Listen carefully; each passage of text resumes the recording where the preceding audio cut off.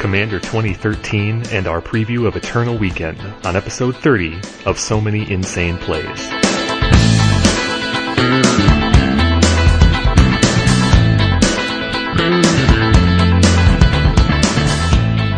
Welcome to episode 30 of So Many Insane Plays, in which Steve and I review the new Commander product and prepare for November 1st with our Eternal Weekend preview. I'm Kevin Crone with Stephen Menedian. Hi, folks. If you have any comments or questions, you can tweet us at Many Insane Plays, email us at So Many Insane Plays Podcast at gmail.com, or leave us feedback on Eternal Central, MTGcast, or themanadrain.com.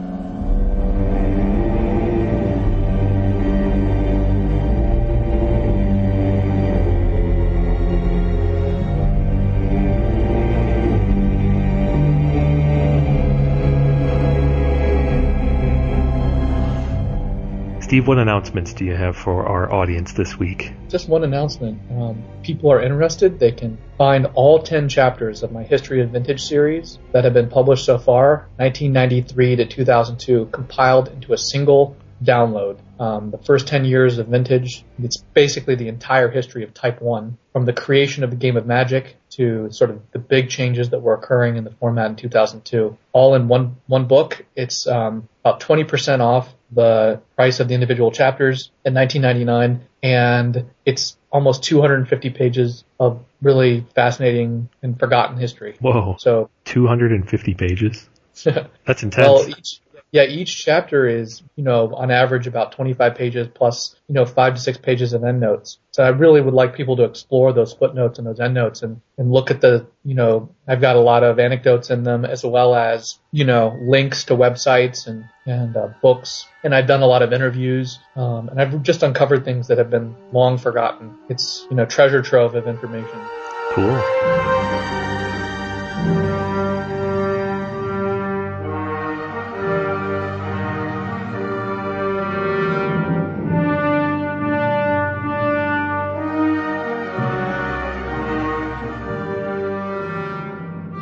So, Kevin, we have a really big announcement that actually was just announced tonight as we've been recording from Wizards of the Coast on the future of Vintage in Magic and Magic Online. Awesome. They have just announced when they are going to release Power 9 on Magic Online. Why don't you share it with us? In an article from Mike Turian, he confirmed the Vintage Masters set coming to Magic Online in June of 2014. Now, keen-eyed or eared listeners will note that is fully 6 months after when they had originally hinted they were going to release the Power into the system this year. And Mike does address that near the end of his article. But the Vintage Masters set is going to be a lot like Modern Masters, with a focus on Vintage and rounding out the cards that are not currently available for the format online. And the key among that are similar set size, similar price, 15 card packs, $6.99.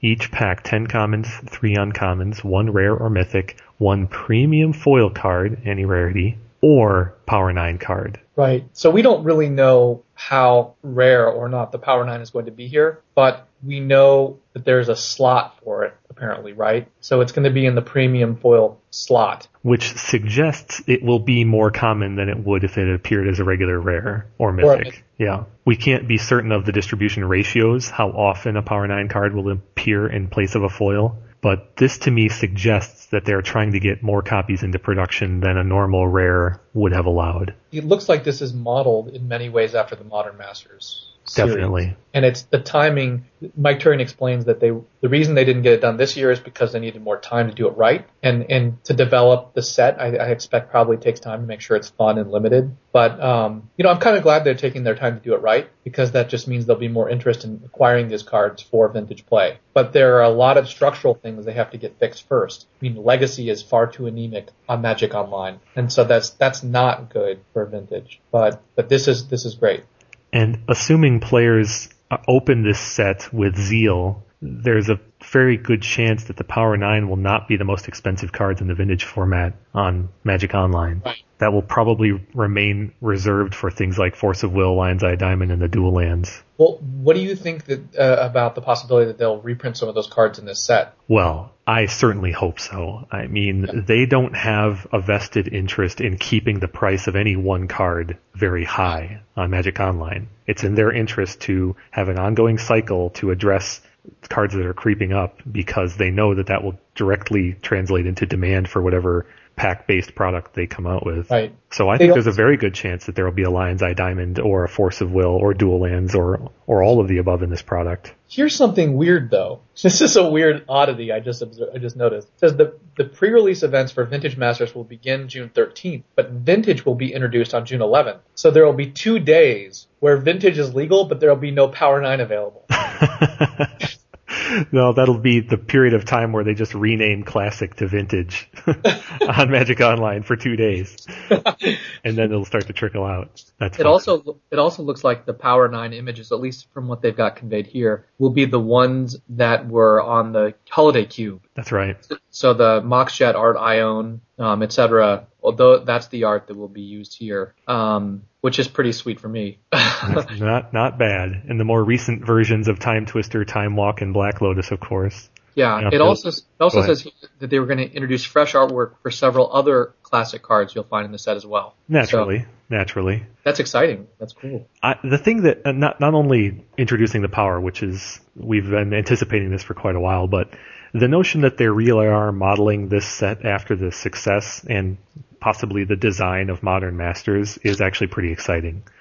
I'm not a Magic Online player at the moment, but I did draft Modern Masters a handful of times, and it's pretty, I think, widely accepted that draft format was a huge success. And that set as a draft format just alone was awesome. Not only was it a good way to introduce a lot of high value cards back into the market, so I think it's going to be awesome not only to draft this set, possibly open a Black Lotus, but also just play with another really fun and well-designed and possibly very intricately designed set a la Modern Masters. This is great. This whole thing is great. It's too bad that the announcement puts it out for another 8 or 9 months from now, but can't win them all. And it's not like the format is, we have a kind of glacial pace. So It'll be here before we know it. I mean, what's that, only 3 podcasts from now, Kevin?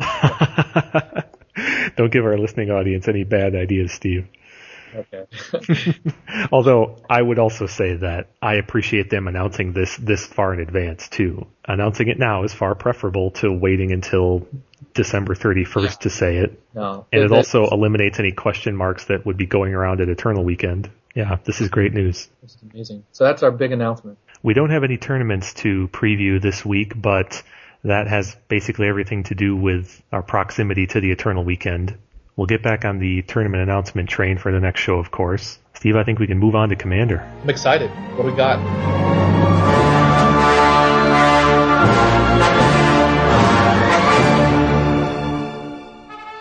It's no secret that the last Commander product was a lot of fun for us to review and for certain cards to become powerhouses in Vintage. Scavenging Ooze, Flusterstorm, etc. This Commander product does have some candidates, I think, though I have to be honest, I don't see a Flusterstorm in here per se, but we do have a lot of candidates and interesting things to review. We'll start, as we start all of our set reviews though, talking about the themes, the mechanics, the overarching features of the set. This one definitely appears to be pushing more toward the features of the multiplayer Commander environment than even the last product did, and developing some mechanics that basically can only exist in Commander. Like the Command Tower before, that was a pretty simple example. That doesn't work in any other format other than Commander.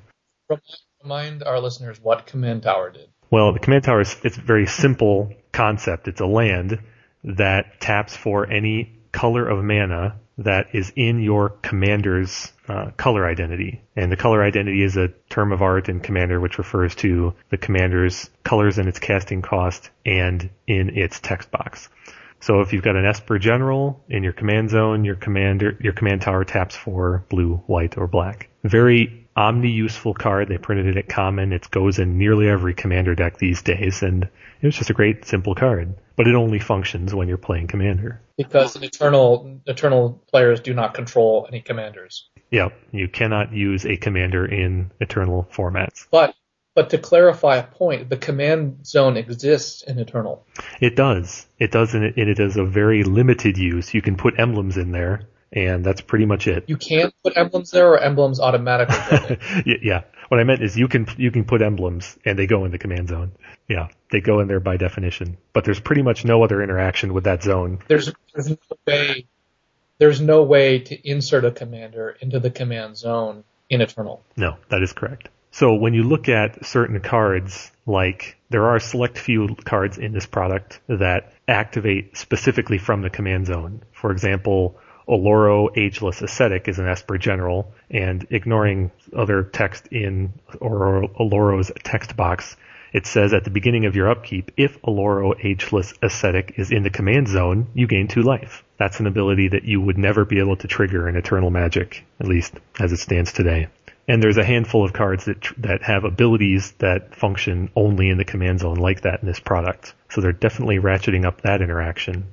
But there's also another pseudo-cycle of generals that feed off of one of the other mechanics of the format, which is casting your general repeatedly from the command zone. So taking, for example, Yeleva Nephalia's Scourge, who's a Grixis general, ignoring, again, other text, it says, when Yeleva Nephalia's Scourge enters the battlefield, each player exiles the top X cards of his or her library, where X is the amount of mana spent to cast Yeleva.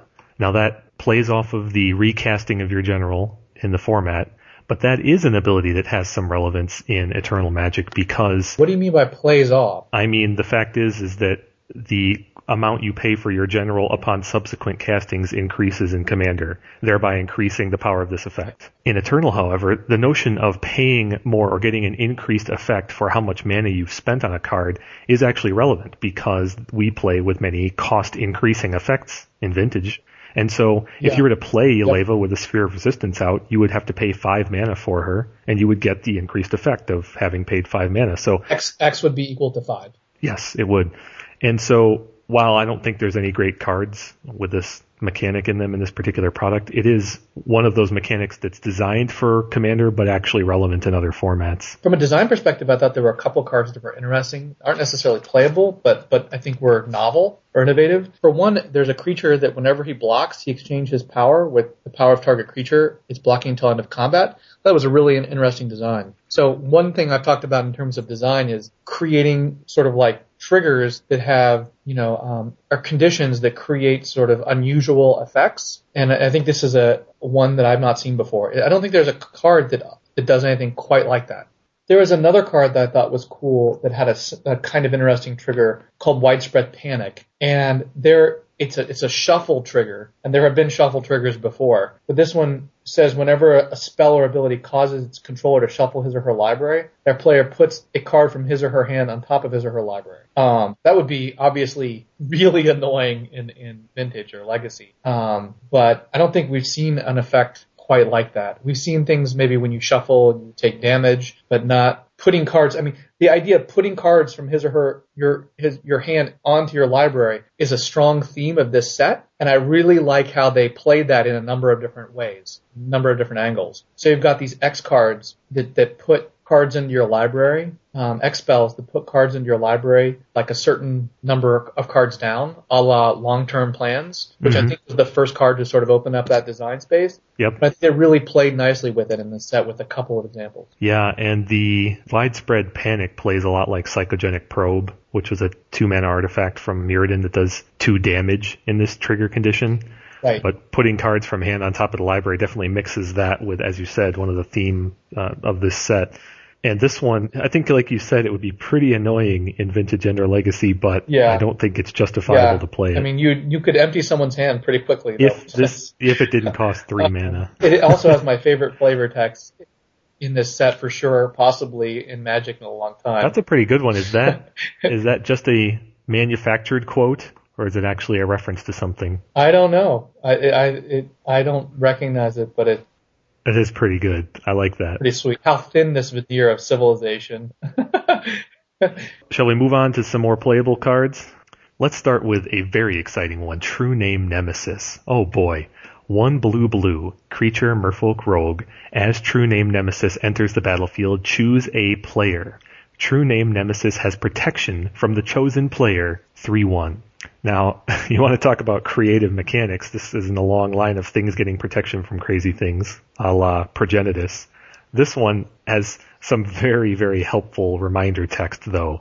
This creature can't be blocked, targeted, dealt damage, or enchanted by anything controlled by that player. Can I just ask, have there been cards that have protection from a player before? No. So this is the first card ever to have protection from a player. Yep, that's right. This is completely novel in that respect. Yep, and the reminder text is quite important because without it, it wouldn't make much sense. The normal definition of protection, for example, includes not being able to be blocked by creatures of that color. Well, a player doesn't have a color, right? And players don't block creatures. Creatures block creatures. So the reminder text is actually quite functional, even more functional than some cases and other abilities where it says anything controlled by that player. Yeah, it's not really reminder text. It's sort of rules text. It's definitely borders on rules text because players don't do many of the things that protection interacts with at all. But now that we've got that bit of clarity there, yeah, that card is completely unique. Nothing has given protection from players before.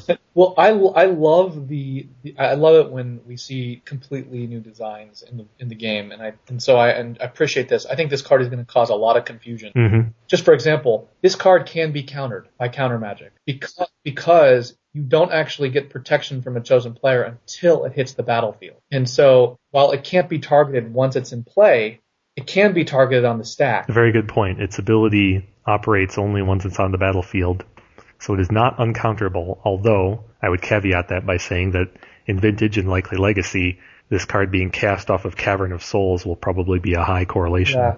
But that notwithstanding, you're completely correct. Also, all the traditional stuff that can deal with creatures with protection still applies. Wrath of God type effects, untargeted abilities that add -1/-1 counters, that kind of thing. And just for it to be, abundantly clear here, this can't be targeted by a planeswalker controlled by a player, even though planeswalkers count as other players, right? Well, not literally other players, but from a flavor standpoint, you're right. Planeswalker is still something controlled by the chosen player, so you are correct. Are there things, so I guess there are a number of ways to approach these things, but first of all, are there things that aren't controlled by a player? And what is exactly meant by control? So, I mean, if you create sort of a random effect, that the effect is initiated by a player, is it considered under the rules to be controlled by that player? Well, abilities are controlled by the player that controls the card that created them. So you cast a spell, and anything that spell does is controlled by you. You have a permanent, and anything that permanent does, like abilities it puts on the stack, are controlled by you. Yeah. So what if there's like a Goblin game type card or something, where like both players have to continue to do things, and the effect is sort of random depending on how that plays out, like flipping or something? Is that considered controlled? Well, it is, but keep in mind the simple definition of protection. It prevents blocking, damaging, enchanting, or targeting. Right, but anything controlled by that player. So I'm wondering if that even would be. Yeah, but protection only interacts with blocking, damaging, enchanting, or targeting. Okay. If something is not trying to do one of those four things, protection doesn't stop it. So what are examples? Well, Goblin Game, like you said, or Warp World, or Wrath of God. Things that don't target or damage, or block or enchant. Or balance, Diabolic Edict. Yeah, balance, yep, that's right. So if you're not targeting this creature or trying to damage it or enchant it, whatever you're trying to do outside of those things does still work. So what's the black planeswalker that in Diabolic Edict you're playing? Liliana, yes. Liliana of the Veil will still remove this if it's their only creature at the time the ability resolves. Mm-hmm. Absolutely. So it is not without answers in Eternal Magic by a long shot, but it is still pretty darn good at doing what it does, which is creature combat. It's a very good blocker because it has protection from whatever creatures your opponent are attacking you with, and it is unblockable, since that's one of the definitions of protection, and very difficult to remove with the currently very popular targeted removal in Vintage, like Abrupt Decay, Lightning Bolt, Swords, that kind of thing. Jace. This card is pretty darn good at removing Jace the Mind Sculptor, too. Let's look at our traditional analysis for cards. Mana cost, blue 1. There aren't a lot of those, but there are certainly some. Vendilion Clique is the standout. Yep, definitely. In fact, Vendilion Clique is a very good comparison to this card, but we can get to that. And a 3/1 blue creature. It's definitely playable. Again, Vendilion Clique. It's a Merfolk and a Rogue, which is two creature types that are benefit from Cavern of Souls, which is seeing increasing play in the format. Exactly. And as we'll get to later on in our Eternal Weekend metagame prep, Merfolk is a deck that has made top 8 recently. And that deck plays things like Marrow Reejery, which are functionally the same statistics as this card in terms of castability. So I would expect that a deck like that would look seriously at this card. I would imagine that many players would conclude that they'd rather have True Name Nemesis than Marrow Reejery. So this card, in a sense, is an inexorable clock. I mean, granted there are answers, but those answers are much fewer and further between than the typical standard answers. So what it really poses is sort of like, this card is the unstoppable win condition. Can you win before it kills you?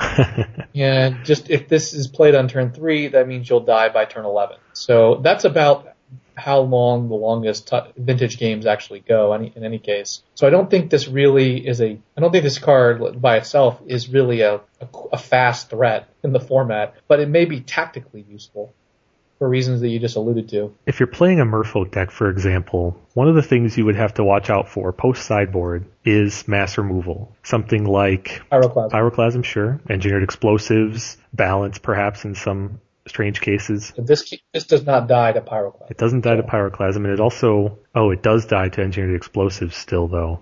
Interesting. There's just not a lot of removal in the format these days that counts as mass removal that is impacted by protection. Pyroclasm is a good example, but there's not much other than that. Yeah, but I think tactically speaking, it's like you said, it's good against Jace, and that's something that's important.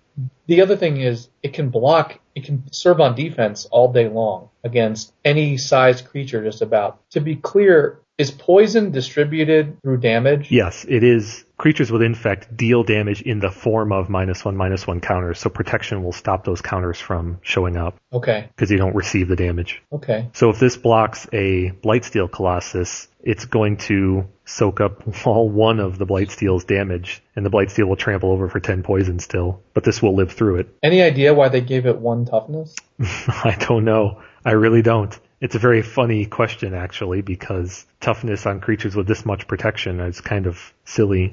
However, in a product such as this designed for multiplayer, it's actually more relevant than it might otherwise be. Yep. Keep in mind that in a big EDH group game, this has protection from exactly one other player and not the rest. And one reason I ask is because if there's an effect that you play that deals damage to your creatures, it will suffer it. Definitely. If you have your own Pestilence or Pyrohemia in play, for example, this card will die with all the rest. Steve, you made a good point about this card playing good defense, but I'm of the opinion that the sort of decks that this card goes in, a creature like Marrow Reejery, for example, would actually play defense better. Yeah. I mean, you'd want the increased toughness if you're ever in that position. The only counterexample I can think of is some creature like, say, Wormcoil Engine that is so much bigger than your creatures that you just want to block it indefinitely. But there are very few creatures that meet that definition in Modern Vintage. Yeah. Well, I think what's interesting is that these cards, defense and offense are terms that we use, but they bleed. Sure. The distinction between them is I think can be very subtle at times.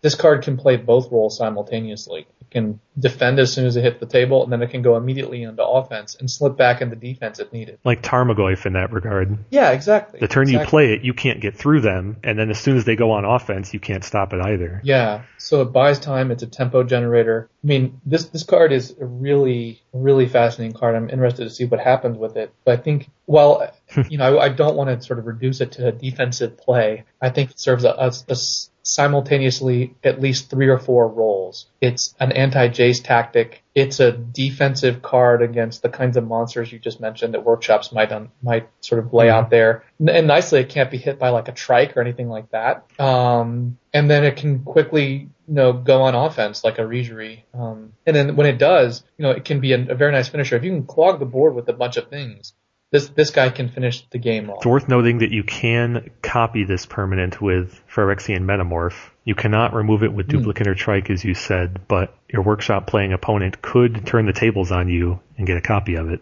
I think I think your assessment's right on. I just believe that the range of decks that this goes in is very, very narrow, and probably most of those decks that are common today at a similar converted mana cost and a similar role already have a better creature. Noble Fish, for example, has your Cold-Eyed Selkie, and it's really pretty tight as to whether or not I'd want Selkie versus this. Because while this will hit harder, and with some Exalted, this thing hitting for 4 or 5 unblockably plays a similar role to the Selkie, but you then eschewing the card drawing that the Selkie provides, which is, I think, very valuable to that archetype. I think the most relevant question is, would you ever play this card over a Vendilion Clique in a non-Merfolk deck? Yeah, and that's what I was going to next, and I think the answer is no.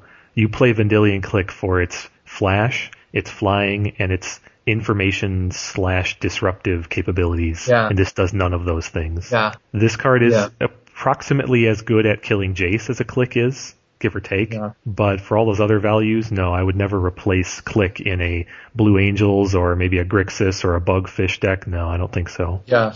And Clique also gets value for being able to be used with the Restoration Angel. Yeah. As well. This doesn't have that CIP ability. I think though, again, this is an inexorable clock, but there aren't many. I mean, even though Vintage has more sort of hard control decks, slow control decks, grindy control decks than it's had in a long time, I wouldn't say that those grindy control decks are weak to this card, and I also wouldn't say that those grindy control decks are so slow that they can't raise this card. Yeah, so agreed. We'll start with Landstill. As you point out, Landstill can deal with this card with explosives just fine. It runs like 3 explosives. The other thing is that even like a mono blue control deck from 2002 could kill this with kegs. Mm-hmm. I think this kind of design has a lot of promise in the format, but I don't think this card is really ripe for Vintage play. Maybe Legacy, but I don't. Yep, I'm with you. And I think it's important to point out something you said a minute ago about certain decks being unable to deal with this. I think Grixis Control is a good example. I think there are several Grixis lists that would never remove this creature. And they would still manage to win most games where this creature came down on turn 3. Right. I do think though that the format is right now, I think to some degree susceptible to cards of this ilk, meaning aggressive, tempo-oriented creatures. Like I think Vendilion Clique is fantastic right now, but I don't think you would play this over Clique, especially given the new Legend rule. Good point. I think you're right. Shall we do our predictions? I'm going to go first, and I predict that this card will see at least one top 8 because Merfolk is occasionally played and preys on some of the weaknesses of the format. So I'm going to go with 1.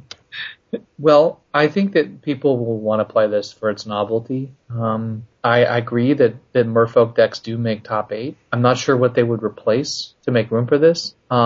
If someone like Joel, who has made those top 8 appearances with Merfolk, elects to play this, that would suggest to me that there's probably going to be more than one top 8 with this. But I'm a skeptic.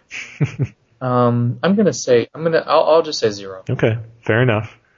There is room for this card to be played and not yet good enough to make top 8s, so I think that's a reasonable assessment. Either way, let's move on to Unexpectedly Absent. I really love the flavor of this card. It is X white instant. Put target non-land permanent into its owner's library just beneath the top X cards of that library. Steve, this is like the opposite of long-term plans as you observed earlier. I think it's hilarious. So this card, it just white, just puts the card on top of your opponent's library. Yep, that's true. If X is 0, it puts it beneath the top 0 cards of their library. That makes it the most efficient Desert Twister of all time. It is awfully flexible. It is just target non-land permanent, which in Vintage is a very valuable set of targeting conditions. We're talking Blightsteel Colossus, Jace Mind Sculptor, Time Vault, Crucible of Worlds, Lodestone Golem, Tarmogoyf. The list goes on and on. You're going to get a lot of value by having that flexibility. It's really incredible, the range of cards this hits. I mean, for such an efficient mana cost. And if you happen to have more mana at your disposal, it gets better and better. Let's also not forget that due to the omnipresence of shuffle effects in this format, will be many cases where at X equals 0, this becomes straight up removal thanks to a fetch land. That's exactly what I was going to ask you. I mean, and tutors. Your opponent goes demonic tutor, and you respond with this. Yes. It's gone. And you put Jace on top of their library. Yes, it's fantastic.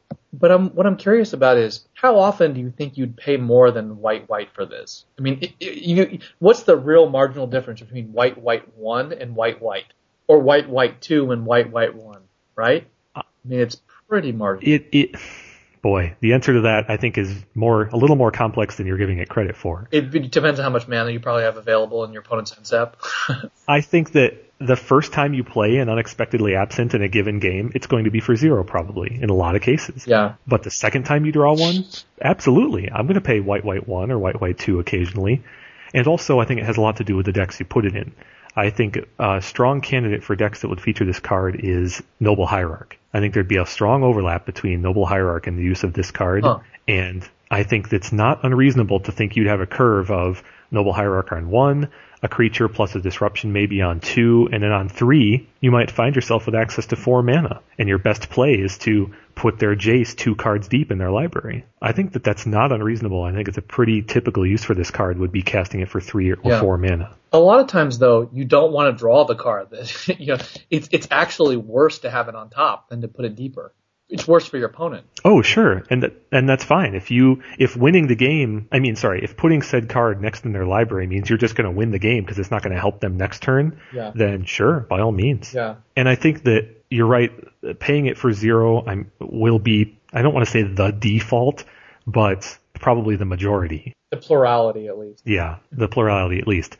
And even at that mana cost, it's still super efficient, very effective, very useful. And also, the fact that you're putting it on top and giving them back to them, some people might say, well, that's just like a tempo loss. You're just buying some time. Anyone who suffered Submerge in the format knows how devastating it can be to have to draw a card that you don't want to draw. Yeah, thank you for bringing up the Submerge comparison, because that card has definitely earned its keep in Legacy. And that effect is very valuable here. Imagine if you could submerge Jace the Mind Sculptor in Legacy. Or if you could submerge, say, Omniscience. It's incredible. Every time when people play activate fetchlands in Legacy, they're going to have to be more careful if their opponent has white open. And Legacy players are already pretty darn careful about their fetchland activations. And for good reason, and Vintage players are as well, but you're right, and it will be interesting to see too, especially when this card is fresh and new, what players will be caught off guard by it. Imagine you're playing against Noblefish, and they go turn 1 Noble Hierarch off of a tropical island, for example, right. And then the next turn, they play a fetch land, like a Flooded Strand, and pass. Now, they don't even have a land that produces white on the table, and yet you could have played your Bob on turn 1, and on turn 2 you go to activate a fetch land, and they fetch in response and get their white, and just unexpectedly absent your Bob out of nowhere. So I think some players are going to be caught really off guard by this card early on. Yeah, and I think, though, what I'm trying to emphasize is the real the harm. Let me repeat that. What I'm trying to draw out of this, though, is I think that there is a real benefit to and disruptive effect of putting a card on top of your opponent's library that they don't want to draw. For example, I'll give you a good example: the Delver of Secrets, right? Mm. Like that card that they flipped has just become worthless on turn 3 or later.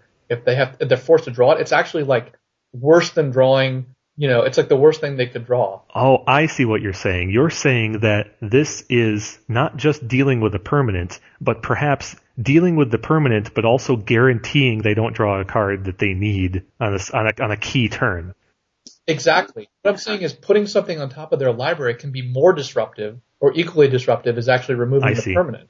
Yeah, there are plenty of cards in Vintage that are very niche functionality. I think a perfect example is Time Vault / Voltaic Key. If your opponent has one of those two and is not assembled to combo yet, then putting that permanent on top of their library it's a completely dead draw. Yeah. makes it a dead draw. And it may be in some cases that it's not the value of removing the Voltaic Key, but the value of assuring that they're not drawing a useful card next turn. It's a cliched and overused term, but it's a time walk. It's a tempo play. Yeah, I see your point exactly. This card has a lot of value in that it can both remove permanents and create tempo, and do both at the same time.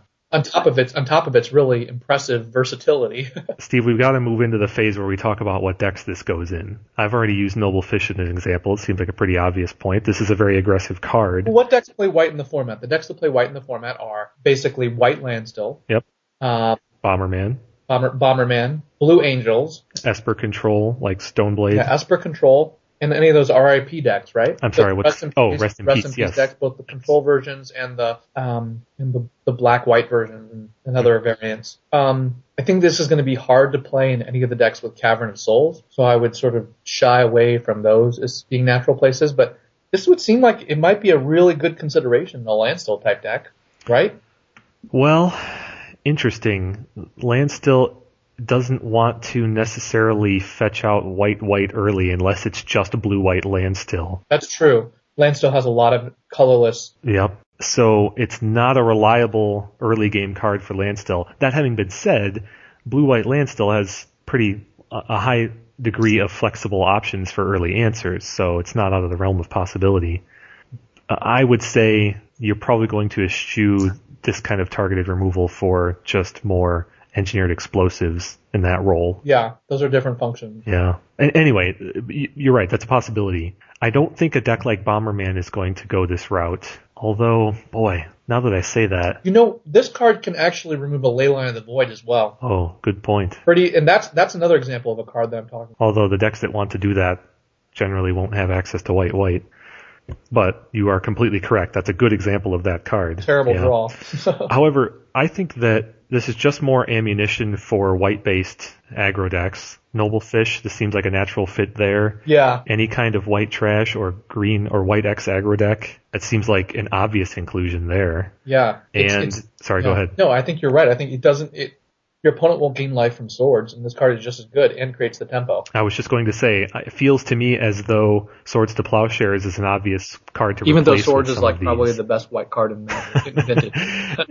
You're not wrong about that, but it seems like the extra flexibility you get of being able to target Jace with this card is huge. And Smokestack is an increasingly resurgent card in workshop decks. Oh, and this card's an instant. Yeah. So good. Oh man, the effect on Smokestack is awesome. Yeah. Just awesome, because not only if you can manage to do it, now, and that's no small if, but on their upkeep, maybe you have to go a turn for this to really be broken, but even the turn they add the counter, and you get to see how they deploy the rest of their turn, you can then put the stack on top, or depending on how they tap down to a Tangle Wire, you could put their Tangle Wire back on top of their deck. Right. Well, what you would do is you'd let all their triggers go on the stack, and then you would play this once they've resolved them, right? You could take either route, yeah. If you want to have more information before you choose, you can let them tap down to Tangle Wire, or you can put the wire on top before they do, thereby depriving them of one of the permanents they might tap. Yeah, all kinds of options there. You could be very disruptive to a prison style. I really hope this archetype. card is not unexpectedly absent in Vintage. Well done. Someone had to go there, right? Yeah.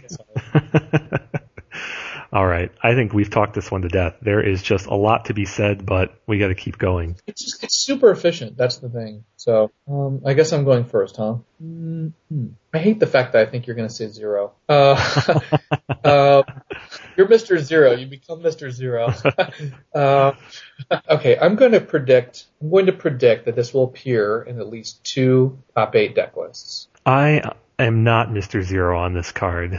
I think it's actually going to be adopted, even as a one-of in certain lists, replacing something like a Plow, like a Disenchant, like a Hurkyl's Recall, like an Echoing Truth or a Repeal. This is really good in Disenchant slots. Yeah. If you have 2 Disenchants in your sideboard, just make 1 Disenchant and 1 this. I feel as though it's going to be more popular than you've laid it out there. Good. I think that I'm going to go with 4. I hope so. This card's sweet. I agree. This is pretty cool. And it's also very tactically interesting in that it creates all kinds of fascinating in-game decision-making about when you do it and for how much, and when people crack fetches and what you target. Do you go for a less interesting permanent because they're cracking a fetch, or do you wait for that bigger deal? Yeah, it's a really skill-intensive card. The decision-making aspects to it are just enormous. A, the timing, when you play it. B, how much you pay it for. C, what you target with it.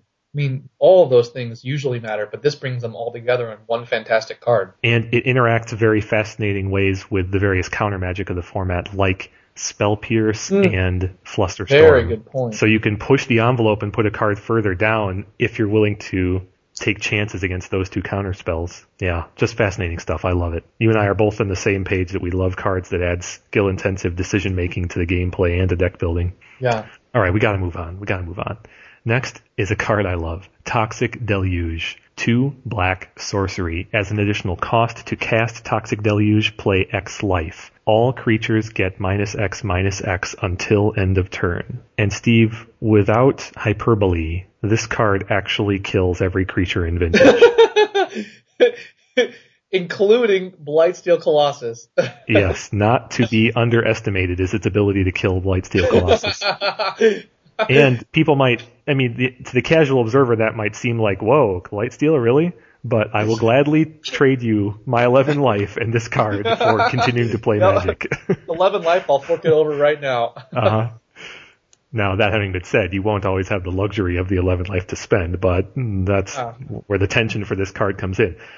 I want to point out that I believe in the abstract, a 3-mana card that can reliably kill every creature in the format automatically deserves consideration. Yeah, this is the best Wrath of God ever printed. Yeah, agreed. This is 3 mana Wrath of God, and the life is a resource in this format, something you use up. So this is a pretty incredible card. I agree completely. The casting cost is clearly playable in Vintage. Yawgmoth's Will is the best example, but there are other cards at a similar mana cost. And the effect, as we've just discussed, is not entirely novel per se. Giving all creatures -X/-X has been done in a handful of ways. Yeah. But for this amount of mana, the flexibility of it is unheard of amount of flexibility. Yeah. The -X/-X cards are like Flowstone. Yeah. Or what's the card that Black Sun Zenith. Yeah, things of that. Massacre. Yeah, exactly. They're not as flexible as this. And Vintage decks, there is a hole in the Vintage deck building populace right now for this kind of effect. There's simply not very many cards that are played in Vintage right now because they can remove all the creatures. Yeah. Almost everything is either a targeted removal, Lightning Bolt, Plow, as we've said a million times, or something that it can get multiple creatures, but it's very narrow, like Ancient Grudge, like your Engineered Explosives, like your Pyroclasm. These cards are used for their efficiency and their narrow applications. Right. This thing is totally different. This is a game changer. This is a card that really, really screws aggro decks in this format. I'm kind of shocked they printed this. I am a little bit shocked too, but the more I think about how I would operationalize using this card in a deck, the less shocked I become. Because I think this is not the kind of card that you can cram 3 or 4 of them into any old deck. It's not, that function doesn't deserve a whole lot of main deck attention in Vintage. But in a legacy deck or like against a Merfolk deck, this thing annihilates it. Yeah, agreed. That's But why I think you want maybe one in the main and extras in the board. Don't forget this is also a Burning Wish target. Oh, sure. That's right. You would be happy to Burning Wish for this. I'd be delighted. Yeah. I'll wipe out your entire board. This is the card. This card is I'm telling you, this is going in my Legacy Doomsday deck for sure. Fascinating. This card is, I will pay, it makes my Doomsday better because my Doomsday takes less life anyway. But this card is just better than Perish and it's better than Massacre. It's the same card. So I'll be delighted to pay this. And better than Virtue's Ruin? Yeah. It's just the same thing. Sure. Your whatever you got, your Delver deck, sure, I'll pay 3 life, wipe your entire board. Yeah, and that's another thing to keep in mind, is that in Vintage, there will be a lot of scenarios where you don't need to pay a lot of life. Against Rug Delver, for example, yes, there could be a Tarmogoyf involved. But aside from Tarmogoyf, the biggest toughness is probably the 3 on a Trigon Predator every once in a while. Yeah, what's the most you're going to pay on the Tarmogoyf anyway? 5? And less than that in many cases. Yeah. 5. It's definitely worth it. And you have to do some simple math to realize that paying the life for almost any creature in Vintage is going to be roughly equivalent to taking 1 hit from that creature. They also made a mistake. This card slips through Gaddock Teague. Which is interesting because Gaddock Teague says X in the casting cost, and this costs under 4. So it really hoses Gaddock Teague. Wow, that's fascinating, both from an Eternal standpoint and from a Commander standpoint. Gaddock Teague is somewhat popular in Commander. Anyway, there are very few creatures in Vintage that you would not happily trade their toughness in life on a one-time basis to get rid of them. Almost everything in Workshops fits that description. You're paying a little bit more for something like Forge Master, but it's still entirely worth it to do, because if you don't, you're facing a much worse threat. And for something like Rug Delver, as you said, it's a pretty good deal. Against something like Pyromancer, it's a bargain. 1 life to get rid of their whole team. Exactly. It really is an effective transition from life to removing your opponent's creatures in Vintage. Well, you would much rather pay life definitely than mana for this. And I mean, this card is just perfectly situated. I don't think you could be much more aggressive with this kind of wrath effect, the casting cost. And there's no balance type issues with this either. This is something you could Burning Wish for and this ritual out immediately. In either format, frankly. And it's, again, the versatility. The cards like Massacre, Perish, Virtue's Ruin target very specific creature types. This gets all of them. So, it deals with the disruptive white bears. It deals with the fast red and blue tempo creatures. It deals with, whatever creature type you're concerned about, it knocks them out. There may be even times you want to get rid of your own Dark Confidant. That's a good point. If you are... That's interesting tension there. The times you would want to get rid of your own Dark Confidant is when it's threatening your life total. Well, you could play aggressive Dark Confidants, and then you can wipe them out, and in your opponent's entire army at the same time. Yep, true. Let's talk about the kind of decks this goes in. You've already clearly alluded to Burning Wish. It seems like a clear, at least one of there. Well, I would really be interested to see if this helps bring about a really controlling Burning Wish deck, because there's always been room for that. This would be an automatic sideboard inclusion in that kind of deck. Interesting. What was the name of that old control Burning Wish deck? The Shining. Yes, you get your 1 Thoughtseize, your 1 Toxic Deluge, your Yawgmoth's Will, your various anti-artifact cards if you need them. Yeah.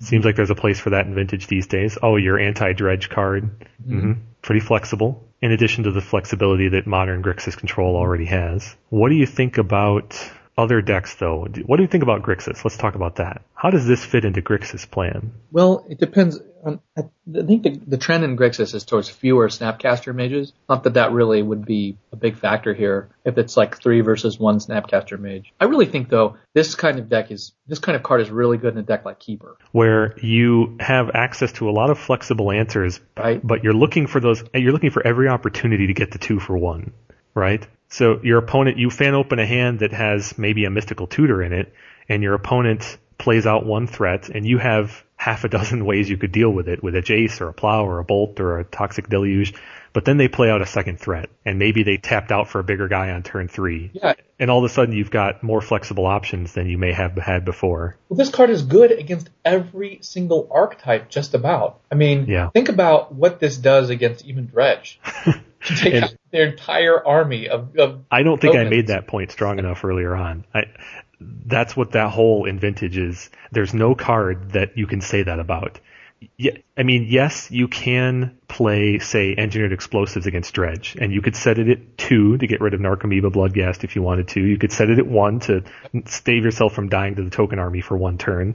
But this card doesn't have to make that choice. You just play it, and everything they have in play other than their Bazaar goes away. It's good against Dredge. Yep. It's good against Workshops. It's efficient enough to be played in Workshops against Workshops. It's on the edge of efficiency for playing against Workshops. If I had this in my 75, I would likely have it post-board against Workshops because it's just one more tool. But it's not the sort of thing you're going to put 4 of in your sideboard for Workshops. You're still probably going to need all of the additional answers for them. Yeah, I'm really thinking now. The card's an enormous versatility. If this wasn't like a 2 of in a Keeper deck, could be very well. Could be. If Keeper in 2002 had this card, would they play it? Is what I'm thinking right now. Oh yeah. This is like Abyss on steroids. Yeah, it's pretty darn good.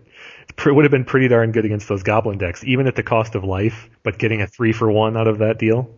Yeah, you'd like pay 1 mana and make your Morphling like 2/4, and then you play this for 3 life and wipe out their entire board. Yep, that's incredible. Yeah, it's really hard to evaluate because this could help foster decks. I mean, this just sort of feeds that trend of slowing down Vintage. I'm sort of excited to see what happens in Legacy with it as well. This card, it could be a game changer. It's hard to say, but it has that potential. I think it hits the format in a lot of different angles. Yeah. And everything is going to either try it or have to adjust to it, I think. I think it's prediction time. And I'm going to go first.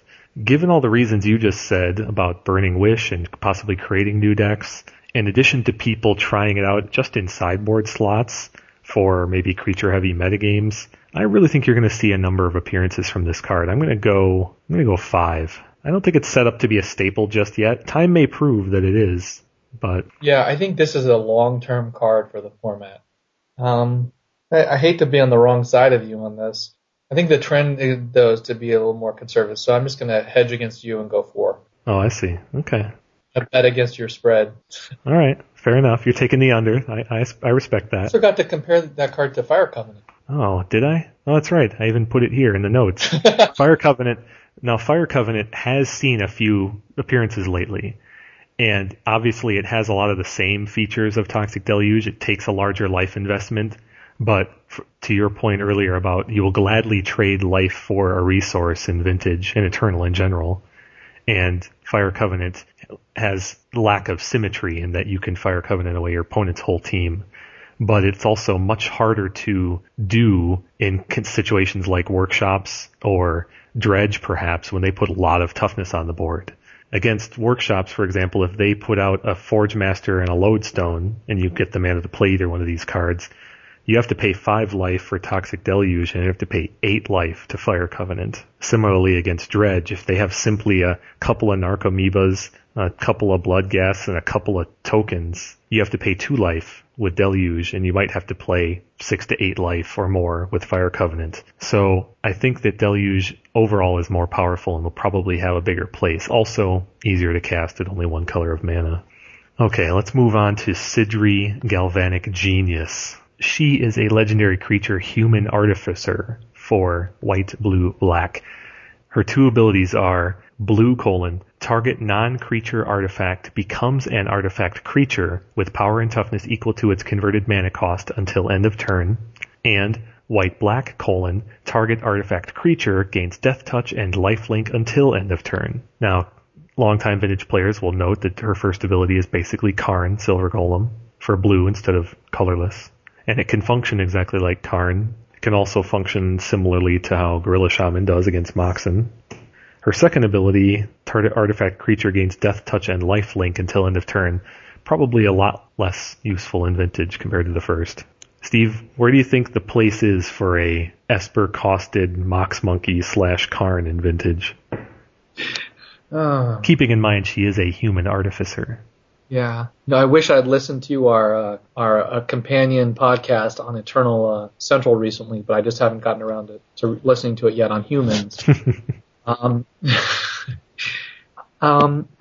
think Mox Monkey is the gold standard for that kind of thing, but this card is not out of the realm of playability, but it seems to me quite marginal. Its casting cost is very prohibitive, very constrictive. Yeah, this would be on the short list of blue cards in an existing Humans deck.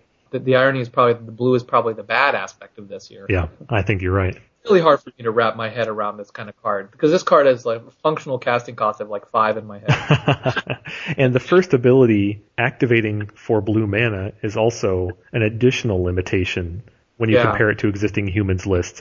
A lot of existing Humans lists, now this is just to take what's in play right now, but the way they'd get the blue mana to cast her would be off of a Cavern, and then you wouldn't be able to subsequently activate this ability off of Cavern. And that, in addition to that, this ability for animating an artifact tends to want large artifacts in play. And there's simply no deck that plays artifacts that cost more than 2, thinking Time Vault here, that isn't a Workshop deck. I mean, even Time Vault is probably the only non-Workshop deck artifact that gets played that costs more than 1. And it's frequently tutored out, not even cast.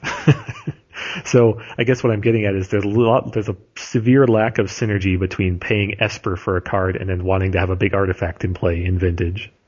Yeah, I think that's the second. I think what you're doing is you're sort of breaking down its abilities and individual utility. Mm-hmm. You could ignore the first ability completely and focus on the second, whereby target artifact creature gains death touch and lifelink would be. There aren't any artificers. This creature's not really an artificer. Is the problem? Is what you're saying? I mean, it is technically, but manipulates artifacts in play, but doesn't help you get there. If you wanted to activate the second ability, you're wanting to do it on something like a... I'm going to give my Sensei's Divining Top Death Touch and Life.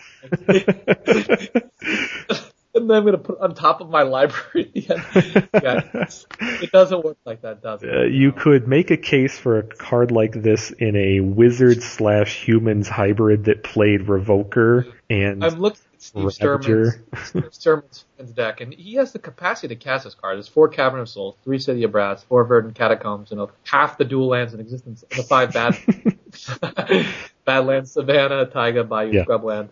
The scrubby ones. Not casting this card is not the limitation really in a deck. Yeah, it's not the limitation. It's just that's the ironic part, right? Is that the abilities on it are just not that useful. Yeah. This is a big goose egg in my mind. Yeah.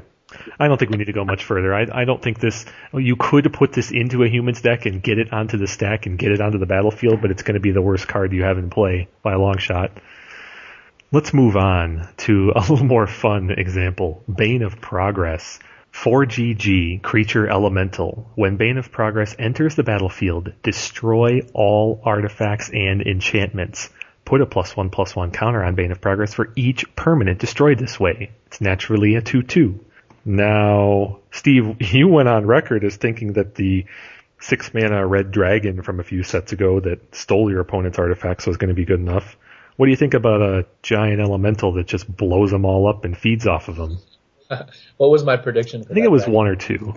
You thought that people might have some in the sideboard of Oath decks for workshops, which is probably the place to do that for this card too. Yeah, I think this guy's a lot better. I think this guy is definitely playable. Look, I mean, the value of being able to blow up the entire board and then also get huge benefit out of this. So, okay, let's just be specific, right? Let's say you oath this up and your opponent has, 4 artifacts in play. That's reasonable, right? It is. You have a Mox, a Sphere, maybe a Tanglewire, and maybe a creature. Mm-hmm. You blow up for it. This guy then becomes how big? Do you have a Mox in play? Yes, let's say we have a Mox in play. So it becomes a 7/7 8. 8, actually. You got to count your oath. Yes, and he destroys your oath. So it becomes 8/8. That's more than enough to win. Yeah. And that's on the conservative side. It really is. So your opponent only having 4 artifacts is probably below the curve for when this creature would enter the battlefield in a scenario like that. This guy is Metamorph proof, interestingly, because Metamorph is still an artifact. Right, so he'll destroy himself. Yep. A Metamorph will destroy himself as a copy. And if you get him with Duplicant, it will exile him, but the Duplicant will only be a 2/2. So only a 2. So it's not like they get to hit you back with either Duplicant or Metamorph. They don't get to hit you back with the huge guy you created. And this guy has the benefit, unlike Terracodon, of actually being castable by himself. Mm-hmm. If you don't have the oath, you could drain into this. Yep. Yeah, I think that I don't want to compare him too much to the dragon we talked about earlier because that didn't really pan out. But this guy has so much more upside as a kind of a world ender against workshops. Yes, it is possible that they could sandbag a little bit once they know you play this card, and they could meter out their good cards to somewhat play around it. But even if they do that, even if they have, say, you blow up their world and you get a 6/6 to an 8/8 guy, even if they sandbag the Duplicant, you still just got so much card advantage against them, and you got into the mid-game on an empty board, which has so many other benefits if you're playing against workshops. It should be noted that you actually do want to destroy your own oath when you play this because you don't want them oathing. Oh, yeah, and that's actually a fun interaction that I think benefits you. You're right. You could make a case for the fact that, you could make an advanced case for scenarios whereby they have the answer to this guy and you wish you still had oath on the table. But honestly, if you made it to the mid-game and you got rid of their board and they sucked an answer into this guy, which probably costs 6 mana, even if they get to that advanced state where it's turn 4 or 5, you blew up the world, they duplicated your guy, you're facing a Grey Ogre that costs them 6 mana, and you're in the mid-game with no sphere effects and no Lodestone Golem in play. I think that still puts you in a really good position. Yeah, pretty excited. So I guess the question then is, do you think this is really an obvious ploy in the sideboard for Oath decks? Would you rather do all of that we just said in a nice scenario, or would you rather still just get Gristlebrand into play? I actually think this guy is probably more likely to win the game than Gristlebrand. Okay. In the problem, I guess it depends on the deck, right? So in Burning Tendrils when you Oath, you're going to be hitting a lot of your own artifacts, which is okay because he's gonna be. He feeds off of that. He could reliably be 10-10 or 12-12 in that scenario. Yeah, but you're going to wipe their entire board, and you're going to be able to do whatever you want. I think this guy is just money. I think it has a lot to do with whether your Oath deck is packing counter magic. If you're playing Force of Will, then putting this guy into play with a single Force of Will in your hand could be enough to just win the game. The odds of them having two ways to stop this guy from taking over is pretty slim. Yeah, I think the problem with this card... two duplicates and a handful of cards, I don't know. No, they're done. Yeah, I think your chances of winning the game are just very high. The problem with this guy, the number one problem is he doesn't beat Cage. Okay. And typically against workshops with Burning Tendrils, I bring in Laboratory Maniac to beat Cage. Okay. Because you don't actually need to destroy anything. You just need to get the Maniac into play and then just Oath one more time and win the game. So you think for a more aggressive Oath-packing deck like Burning Tendrils, you'd rather take that route because it has strategic superiority over Cage and fits into your overall plan? Yeah, that's my concern is that I think this guy is definitely playable in the format. He's a strong, solid option for Oath decks. I just don't know if he's good enough to displace Cage. And in regular Oath decks, maybe that don't play Laboratory Maniac, yeah. Yeah, that don't play Maniac, then he probably is good as a sideboard card, but I'm not sure if they would play him. They should, but they will. Well, and there have been appearances recently from all manner of the Oath decks we just described. There have been Burning Tendrils, of course, but there's also been some Swan Song style control Oath in some recent top 8s. And I think your analysis is pretty good. That kind of deck that's more controlling, that's going to bring in maybe some spot removal for the Cages, some Nature's Claim, that kind of thing. But then once Oath activates, they expect to just ride this creature to victory, maybe countering one more spell that matters. I think it's reasonable. I don't think it's for everybody, but I think some people will try it and maybe have some success. Yeah, I think so too. Anyway, so what do you predict? I predict 1. I think someone's going to try it and have a little bit of success. I think it's going to appear pretty rarely, even if it's useful, because that kind of deck is in the second or third tier of the format right now. And I just don't think this is even going to be adopted by everyone who's good with that deck. All right, I'll take the over. You want to go 2?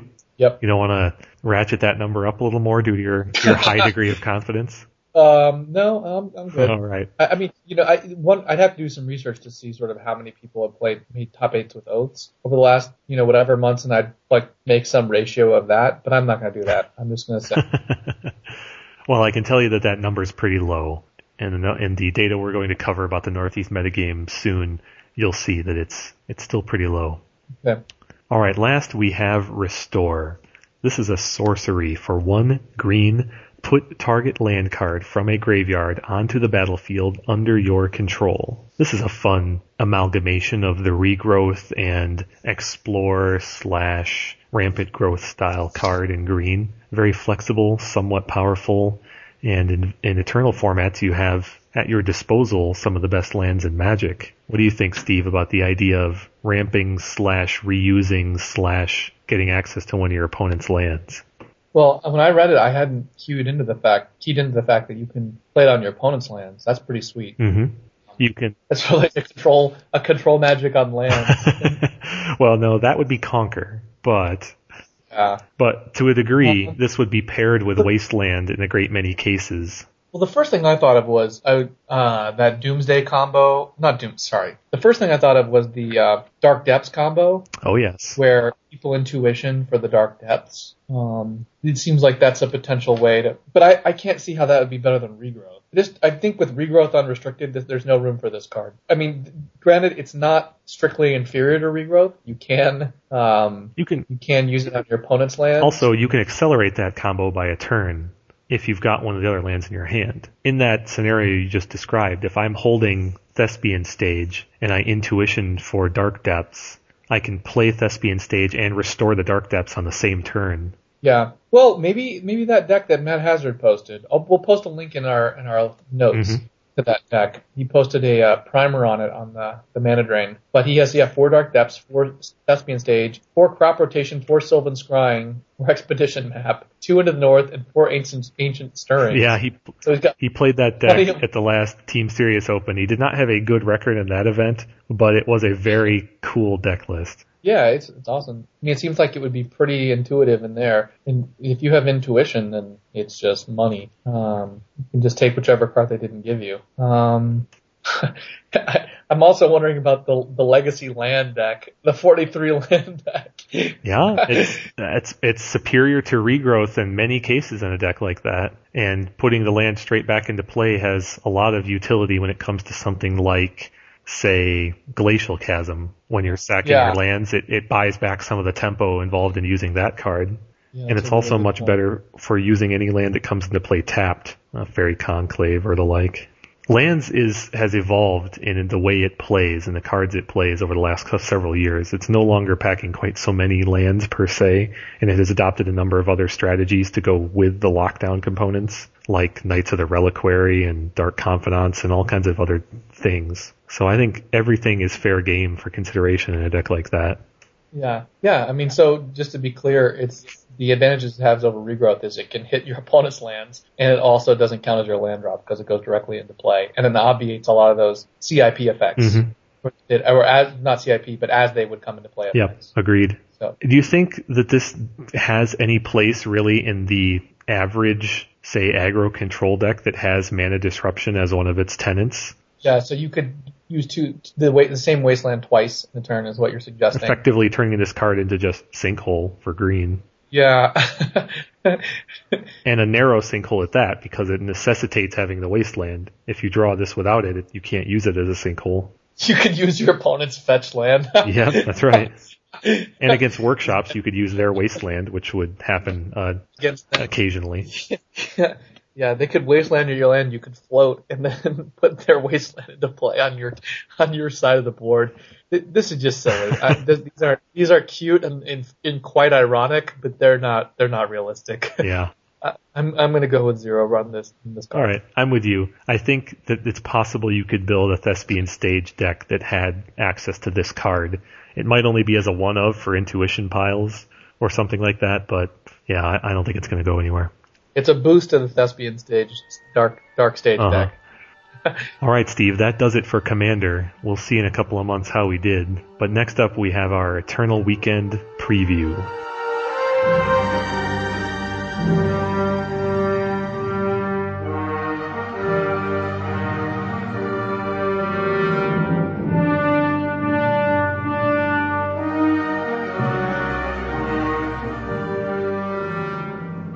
For our Eternal Weekend preview, we're going to focus, as you might expect, on the metagame itself. The Northeast metagame is relatively well established, with many tenets and players and archetypes and specific lists even that are stalwarts. And there's lots of recent results for the past 2 months that I think point to the kind of things you would expect to see in the Northeast, since those players and decks will be overrepresented in the Eternal Weekend. Unfortunately, though, having said all of that, the results for top 8s and top 4s for the last several weeks have been very diverse. Just decidedly diverse, from 5-color stacks to humans to affinity and Esper control to some new exciting keeper lists and just everything under the sun. The most recent tournament report is, I believe, the Top Deck Games tournament, which is run by the same people who will be running the Eternal Weekend, right? By Top Deck Games, absolutely. And it might be the most useful tournament report and results for this analysis as well. You should do a metagame breakdown, but the metagame breakdown looks basically as diverse as a Legacy format. It really does. It's just a smattering of everything. They had 38 players, and the only archetype that had more than a couple was Espresso Stacks at 5, and then Bugfish had 3, and Metalworker Mud and Jace Vault had 3, but after that it's all 2-ofs and 1-ofs. Now, there's a lot of tactical overlaps with these decks, of course, but the simple fact is there are lots of diversity here. Yeah, and the winner was the deck, the Keeper by Tom Dixon's deck, and it really is a throwback. I mean, it looks very, structurally similar to the deck, the Keeper. It really is. Lots of 1-ofs, lots of tactical answers to individual types of threats, lots of flexibility, and yet this has a little bit more power than the old Keeper decks did. It does have access to Key Vault and Jace and a few other things that are a little above the power level of the original Keeper list. Still, that having been said, you're right. This deck looks a lot like Keeper of old. But Keeper isn't the definition of the metagame up in the Northeast by a long shot. No. There is a heavy component of workshops, as you might imagine.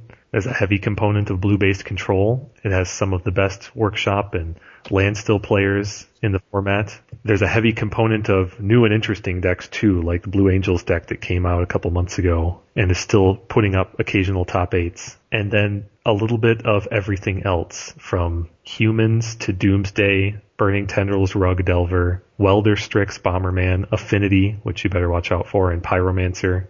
Steve, it seems pretty clear that this event is going to reward preparation and knowledge of the format like no other. What do you mean when by you that? sit down against a player you don't know, which will be most of us in round one, players we don't know or opponents we don't know, decks we don't know, and they play out a certain combination of cards in the first turn, it's going to reward preparation and knowledge of the format very heavily as to what those cards tell you about your opponent's deck. What they might be Definitely. playing. It could also be very misleading. Well, that is a danger. Don't get me wrong. But simple things like what fetch land did they play? If they play a Misty Rainforest and fetch out a Volcanic Island, what does that tell you as opposed to if they played a Polluted Delta and fetched that same Volk? Ooh, that's very See what I tricky. mean? People play fetch lands for the wrong reasons sometimes, though. They do, but more often than not, they're not playing it for the wrong reason. There are some decks that allow you the flexibility of playing whatever fetch land. Certain Grixis builds, for example, can play Flooded Strand just as easily as they can Delta, Tarn, or Misty Rainforest. But other decks, say Rug Delver, have a very keen reliance on something like Scalding Tarn and Misty Rainforest to fetch out basics. And a deck like Landstill is almost inevitably going to be playing Scalding Tarn as its fetch land. So if you see Misty Rainforest into Volcanic Island, that should narrow your options, at least a little. And then if your opponent plays Mox Jet in addition to that Volcanic Island, well, then your window of options just got much, much smaller, because that's not Rug Delver, and that's not Landstill. And the number of decks that could be just got significantly smaller. But it's still not a certainty. It's that kind of preparation and understanding about the format that will be heavily rewarded in what is expected to be a large and diverse metagame. So I think we both expect a lot of blue decks. Naturally. And a huge diversity of them. Maybe a little bit of Grixis, a little bit of Esper, a little bit of Angels, Blue Angels, a little bit of Keeper and Bomberman. Yeah, Keeper and Bomberman. And some Gush decks, some Grow-like decks with Pyromancer. I think we expect some Dredge. Dredge is second place in this most recent top 8. And we expect workshops to be represented, although I don't know how strong they'll be represented. I suspect they're probably going to be maybe closer to 10% than 15%. Maybe in that 10 to 15% range, though. They don't seem like super strong at the moment. As a proportion of top 8, the data supports that assertion. Workshops this year are a lower percentage of top 8 appearances than they were at this time the last few years. But they're like Dredge. You have to be completely prepared for them. You must respect them. Yeah. And then there are the various aggro control decks, which at least one or two of will almost certainly be in the top 8 at this event. Looking at humans, maybe Merfolk, as we have alluded to. If you want to stretch the definition, then Affinity and Rug Delver is a consistent performer in the format. And as we've alluded in our analysis of Toxic Deluge, how you answer those various aggro control decks is very diverse and tricky. Yeah. Well, I'm going to ask you, do you see any patterns in these results, Kevin? Wow, patterns of late?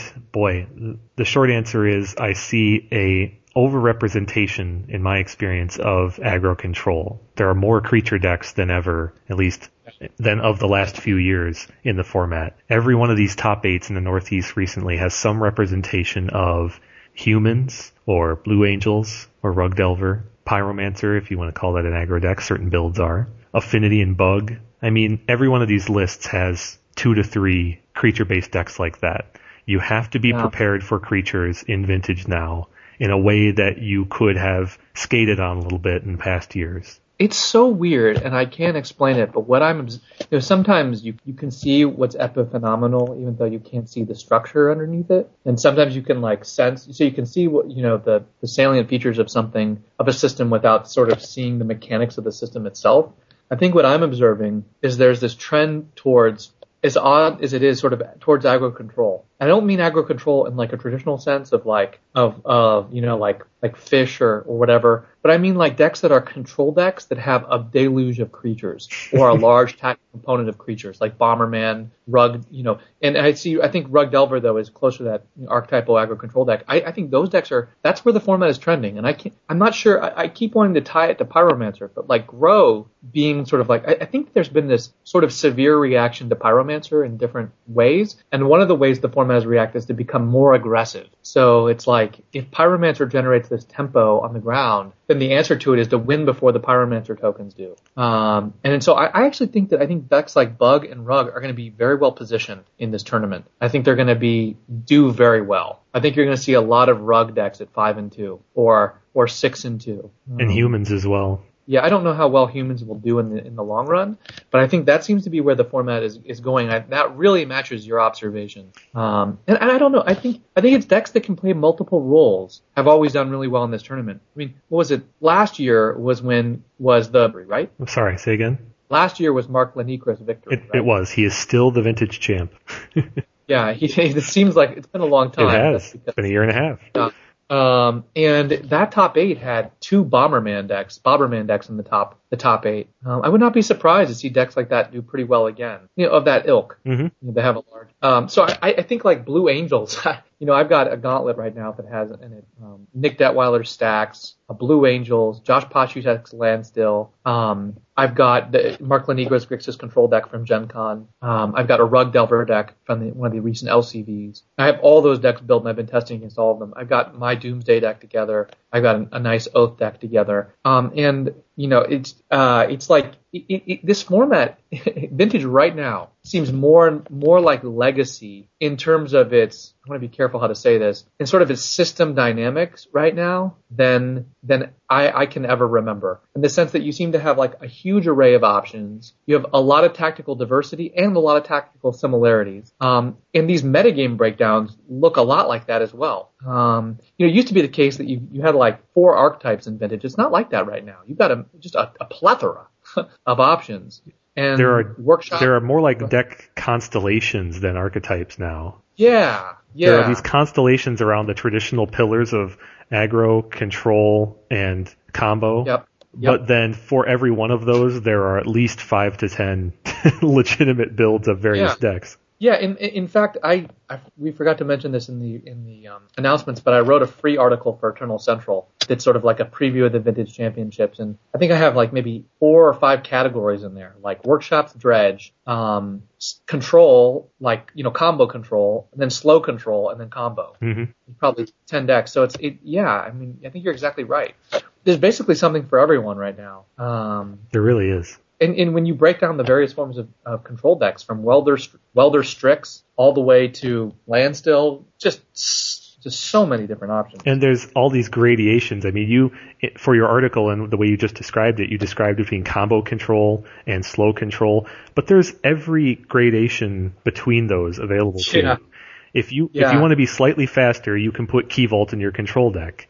But if you want to slow down, you can have Key Vault but no Blightsteel Colossus. Yes. If you want to be even slower, you take out the Key Vault and just maybe take out the Blightsteel and you just maybe you put in Stoneforge Mystic. The Keeper deck, the Top Deck Games winner has Tinker but no Blightsteel. Mm-hmm. And it has Deathrite Shaman, so it can play the long game with a deck like Landstill based on the grindy strength of a card like that. And what does well, I think, is going to have to be a deck that can play multiple roles. That's not sort of that can shift depending from matchup to matchup. I think that's going to be rewarded. I think that's going to be the ceiling for Rug Delver, which can be very good and aggressive, but probably can't play a control role very well. But Bomberman can maybe shift into an aggro role, to a control role, and then even sees a combo role. Yeah. I could be entirely wrong. I mean, some of these really grindy control decks can only play control, and they do pretty well. But I think given the diversity of the format, and again, Keeper has always done well in a very diverse format, right? That's been its thing. Mm-hmm. What would you give then as advice to aspiring Vintage champions as they prepare in this metagame? You described your gauntlet and your free article, for example. Yeah. How would you operationalize preparing? It's almost impossible to prepare a gauntlet. So what you have to do is you have to understand the tactics that matter. And you have to understand how those tactics matter in the strategic context. So I think the most important thing for a player is to play, to practice, understand your deck very well and understand how and when to shift roles with your deck. I think that is paramount. And that's overlooked a lot because Magic Theory sort of looks at role in a very, in a binary, bifurcated perspective. You're either playing the control role in this match or the aggro role in this match. And that's wrong. That comes from Mike Flores' who's the beatdown. The reason it's wrong is because it's not what role do you play in the match, it's what role should you play in the moment. Not just you can shift roles within the match and you can shift roles within a game. I think there's going to be a call to know when to shift roles. And so you have to have a sense of first, when you shift roles in certain matches. And secondly, I think you need to understand some of the key sort of extreme, boundaries or limits of the format. So if you're playing, I think even though I don't expect Landstill to be hugely represented, it's a good deck to test against so you understand some of the key tactics in the format. So you can see how you do against a bunch of lightning bolts or engineer explosives or, a really high density of counter magic. Similarly, it's good to test against Grixis control so you can see just how weak you are to Tinker and Time Vault, Key Vault, right? Mm-hmm. It's good to test against. You should frankly know how you do against Dredge. It's necessary to test. It's necessary to test against workshops to see, not because you need a particular workshop matchup, but so you see what are your weaknesses. Do you get screwed by Wasteland? Are you screwed by Tanglewire? How do you deal with cards like? Do you have a sufficient density of answers to turn one Lodestone Golem? Yes, that's a great example of what I mean by sort of the limits of the format. Mm-hmm. I've been testing around a lot of things, and I don't know if there's anything you want to share, Kevin, just in terms of things that you thought are interesting. But one thing that I have noticed is Craig Fenton has done very well with Oath over time, and the Top Deck Games has Greg Fenton, and I think I don't think he made top 8 at the NYSE Open, but I think he got 9th place or was very close. And one particular thing that I've been experimenting with is Read the Bones in Oath, and it has been actually very effective. In June, Greg Fenton had top 8'd a tournament in Boston. Actually, he won a tournament in Boston with Knight's Whisper Oath. It was in Westmont, not Boston. He had 4 Knight's Whispers in Gristlebrand Control Oath, and he also top 8'd this most recent tournament with Gristlebrand Oath. And I've been testing with a fascinating Oath list I think is pretty well positioned with Read the Bones, Swan Song, and I think it would benefit from the new Commander card in the sideboard. And I have a mix of Gristlebrand and Rootscar Demon, just because I found that the format is so aggressive. The Gristlebrand is not always the best, and you can't sometimes even activate it, because if you're at 13 life and you Oath up Gristlebrand, you're functionally dead to Bolt plus Snapcaster Mage as soon as you activate it. So, and that's one of those key interactions that you learn of testing is what as you said, the boundaries of the format are. Yeah, exactly. I think, Bolt and Snapcaster is really big. And Read the Bones is really, really strong in this Oath deck because it's like, I just saw another Oath deck that had top 8'd recently with 4 Impulse. And it's like a mix of Impulse and Knight's Whisper, and it functions a little bit like Thirst. So if you go, Mana Crypt, see Read the Bones, there are times where I'll see something like Gristlebrand and Force of Will or something, or Gristlebrand and Oath, or Forbidden Orchard and Memory's Journey, or whatever the Gaia's Blessing effect is. Mm-hmm. And the problem with just a random draw spell in Oath has always been, first of all, you don't want to draw your Oath creatures because the worst place they can be is in your hand, followed by the graveyard. You want them in your library. And the other thing is that Oath has always had a problem of what draw spells it can use. You may remember way back in the day, our mean deck Oath deck that we put half the top 8 at the Star City Games Richmond used Intuition AK. And the very next tournament we played Oath, we played with Thirst. But this time, you look at the format, you look at the major draw spells in the format, you look at Standstill. You can't use that in Oath. Can't use that in Oath because you have to play your own Oath into Standstill. Gush has been used with Oath, but it's very awkward because you play with 4 Forbidden Orchards, which do not count as islands. Dark Confidant. Probably, the next most respected draw spell in the format. You can't use that with Oath. Read the Bones is like this perfect mixture of impulse, in that it digs very deeply to get to the Oath, and card advantage. And I think it's been dramatically underestimated in the format because it's not an instant, and also because I think Thirst for Knowledge is one of those cards that's it's like the most broken card that people completely underestimate in the history of the format.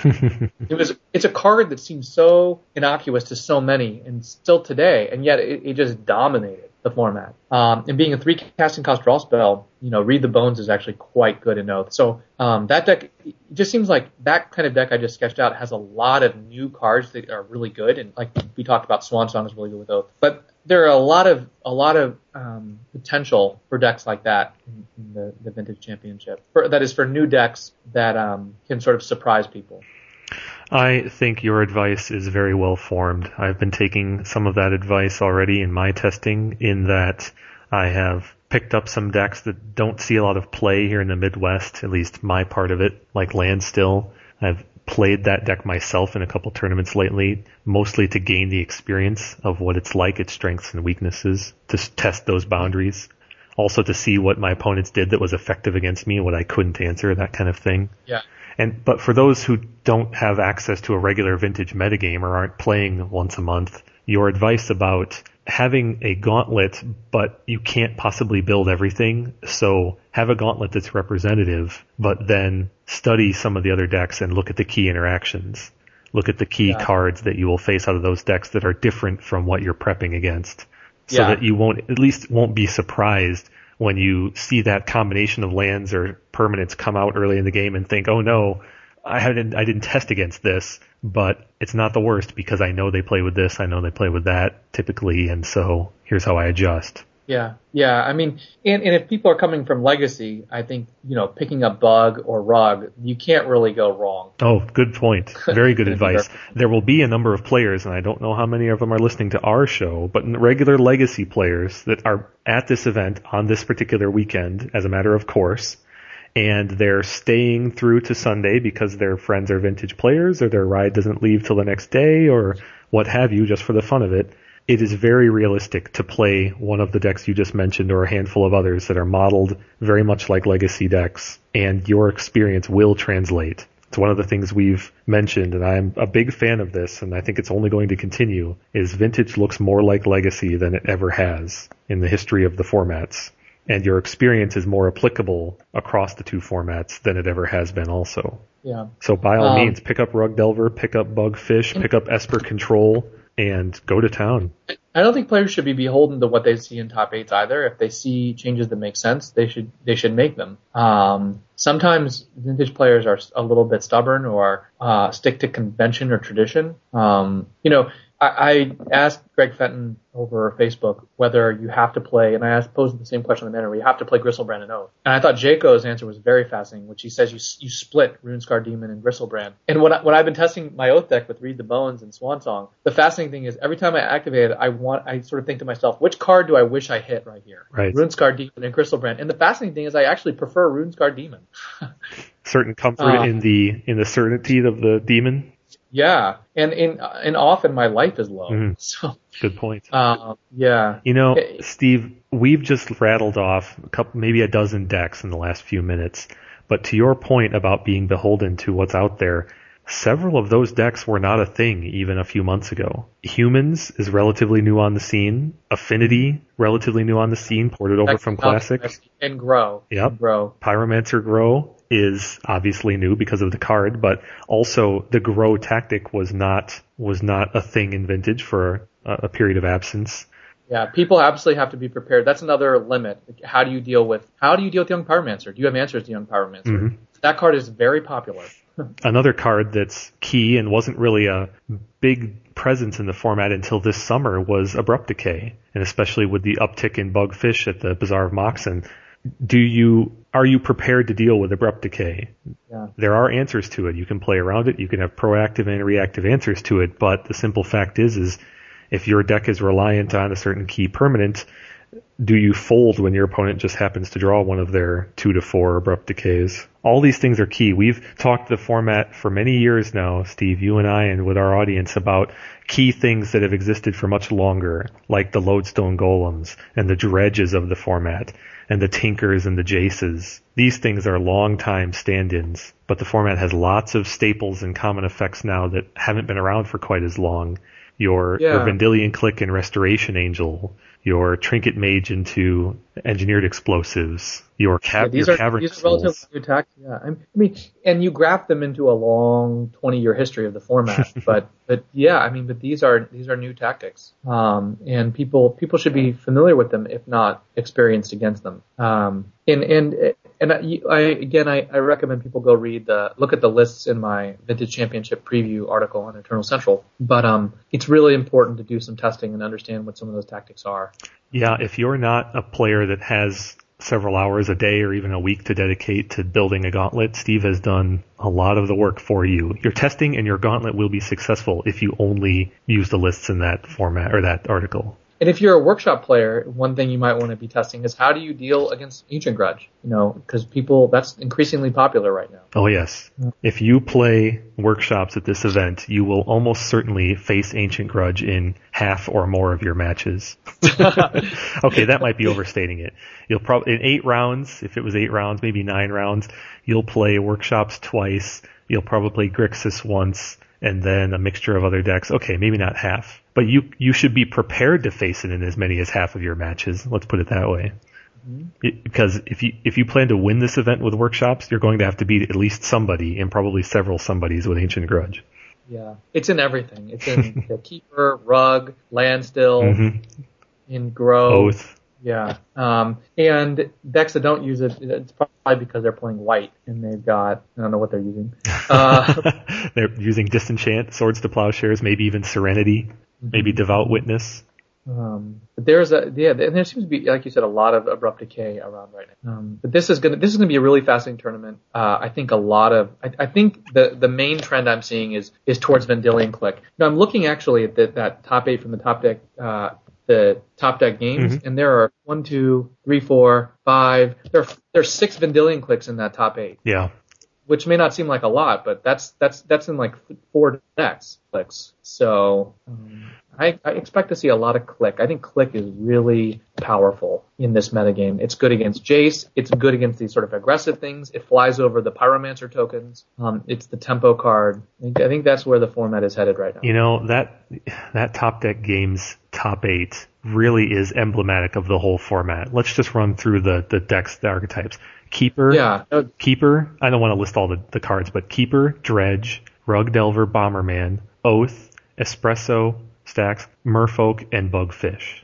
Yeah. Now, creatures are heavily represented there, perhaps a little more than the metagame as a whole, but it speaks to what we're talking about. Creatures are common, and there are multiple different creature decks. There are full-on 5 different creature decks in that top 8, depending on where you draw the line. Are we counting the Keeper deck with 6 creatures? I'm not, but it all depends on where you draw the line. And I think the over-under is at Bomberman. God, how good is Toxic Sludge against this top 8? Toxic Deluge, I think. Yes. Yeah. You're right. And that's why I'm so excited about it, is because it gives a deck that can cast it a real answer to multiple archetypes. I think I think all the cards that we listed today are going to have an impact in one way or another. You can Toxic Deluge Gristlebrand. I think that I wouldn't be surprised if the top 8 Vintage Champs features 3 different cards that we've reviewed today. Yeah. Different cards, meaning I don't mean 3 appearances of Toxic Deluge. I mean 3 different cards from this Commander product could be in this top 8. Oh, and the Commander. Yeah. Steve, what do you think about that? What do you think about the release of this product so close, now that you've seen the product itself? I think that may be a little bit premature. I think there may be some availability issues with some of these cards. Mm-hmm. But I certainly wouldn't rule it out. I think these cards are going to see play, but I'm just not sure where. I think there's going to be a lot of uncertainty from people about sort of what they want to play and where the metagame's going. And the Vintage Championships always has a consolidating effect on the metagame. So I think if there's a clear place for one of these cards in the post-Vintage Champs metagame, it will definitely see play. I see your point. So if the top 8 has like a lot of these aggro control decks in them, I think Toxic Deluge is, especially if there's humans. Because Toxic Deluge seems like it's just tailor-made for crushing humans. When I first put two and two together and realized that this product release was so close to this weekend, I was very upset because I was picturing a Flusterstorm, something like that goes into several archetypes and is a 2 or 3 of in many of those decks, and by today's standards. Having seen the product now, I'm a little less concerned. I believe that if a player wants to play with 1 or 2 Toxic Deluge, they're going to be able to get them with the help of their friends. I don't think there's a card that's a 4 of in any particular deck here, and if it's a 4 of in any one deck, it's not in any other deck. So while availability is a concern, and I don't like the proximity of the release to this event, I think if players want to play with a couple of these Commander cards, they're going to be able to get them. Yeah, I hope so as well. Although we'll see.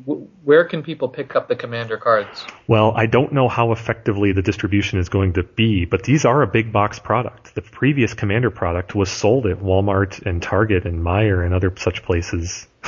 Our listeners might not know about Meijer. It's a Midwest thing. But the thing is, it's a big box product. It should be available at Walmart. And for those of you who are coming from far and wide to this event, if you need these cards, maybe if you're driving, maybe you stop at a couple of Walmarts along the way. It might be just as simple as that. Alternately, you can make arrangements with your local LGS. I'm sure someone there would help you get the 2 or 3 ofs you need 48 hours in advance or 24 hours in advance for the unfortunate Legacy folks. So I believe there is a concern, but I don't think it's quite as bad as I maybe thought. I really hope this doesn't become any sort of pattern, of course. But I think the scheduling for Eternal Weekend this year compared to this Commander product is probably a one-time situation. Steve, this is the last time most of our listeners would hear our voice prior to arriving at this weekend. What are your arrival plans? When are you going to be on site? So I made a decision that I was going to fly Thursday. That way I'm not flying in Friday and trying to orient myself. I'm going to bring a stack of reading materials for the flight and a swimsuit for the pool. I'm flying in Thursday, and I'm planning to play in Grinders on Friday and Grinders on Saturday, and I'll be playing in the Vintage Championship on Sunday. So definitely stop by and catch me, and if you see Kevin, there's a good chance I'm not too far away. And I'll probably be able to point you to him, yeah. Well, I'm coming in on Friday, only taking that particular day off of work this time, and I expect to come in late Friday night and then play a grinder or 2 on Saturday in preparation for the event. So I think it's going to be a great weekend. I think it's going to be a great environment, and I look forward to any and all listeners who would like to say hello and shake our hands to introduce themselves to us. And also, due to the nature of the vintage community, if you're not already friends with half the community, you could very much be at the end of this weekend. So if you see any other name from top 8s or anything that you know and you want to ask where other players are that you've heard their names of, I bet you won't have to go more than 1 or 2 players to find someone who knows who you're thinking of. The community is quite tight-knit. If you haven't pre-reg for the tournament, I think there may be some Tarmogoyf playmats still available. And if you're not able to get one of those Tarmogoyf playmats by pre-reg, I think the first 400 people who pre-reg for both events will get a Tarmogoyf playmat. You can still win one by winning the Vintage Champs Bingo, which is on the Mana Drain, and I'll put a link to that in our podcast. Nice. Yes, good reminder for our listeners about the pre-reg too. If you didn't know about that, you can go to their site and pre-reg. Now, by the time you listen to this, don't know how much time will be left in that or how many slots. That is for the playmat, but you can always pre-reg even if they've exceeded the giveaway for that one. Steve, I'm very excited. It's not long now. We're in the home stretch. Yes, you can feel it now. It's going to be great. Rich Shea's going to be there. It's going to be just a hell of a lot of fun. And what a night to podcast this with the announcement of Vintage on Magic Online, which is just going to transform the future of the format. Oh man, our podcast where it's going to have to get a lot more complex, taking into account the modern online metagame. We're both looking forward to it. I think our question of the week should be pretty clear, Steve. What deck do you expect to win the Vintage Champs in 2013? So let us know what you think. As always, you can respond on the Mana Drain, Eternal Central, or Twitter, or send us an email at somanyinsaneplayspodcast@gmail.com. And until next time, we wish you many insane plays.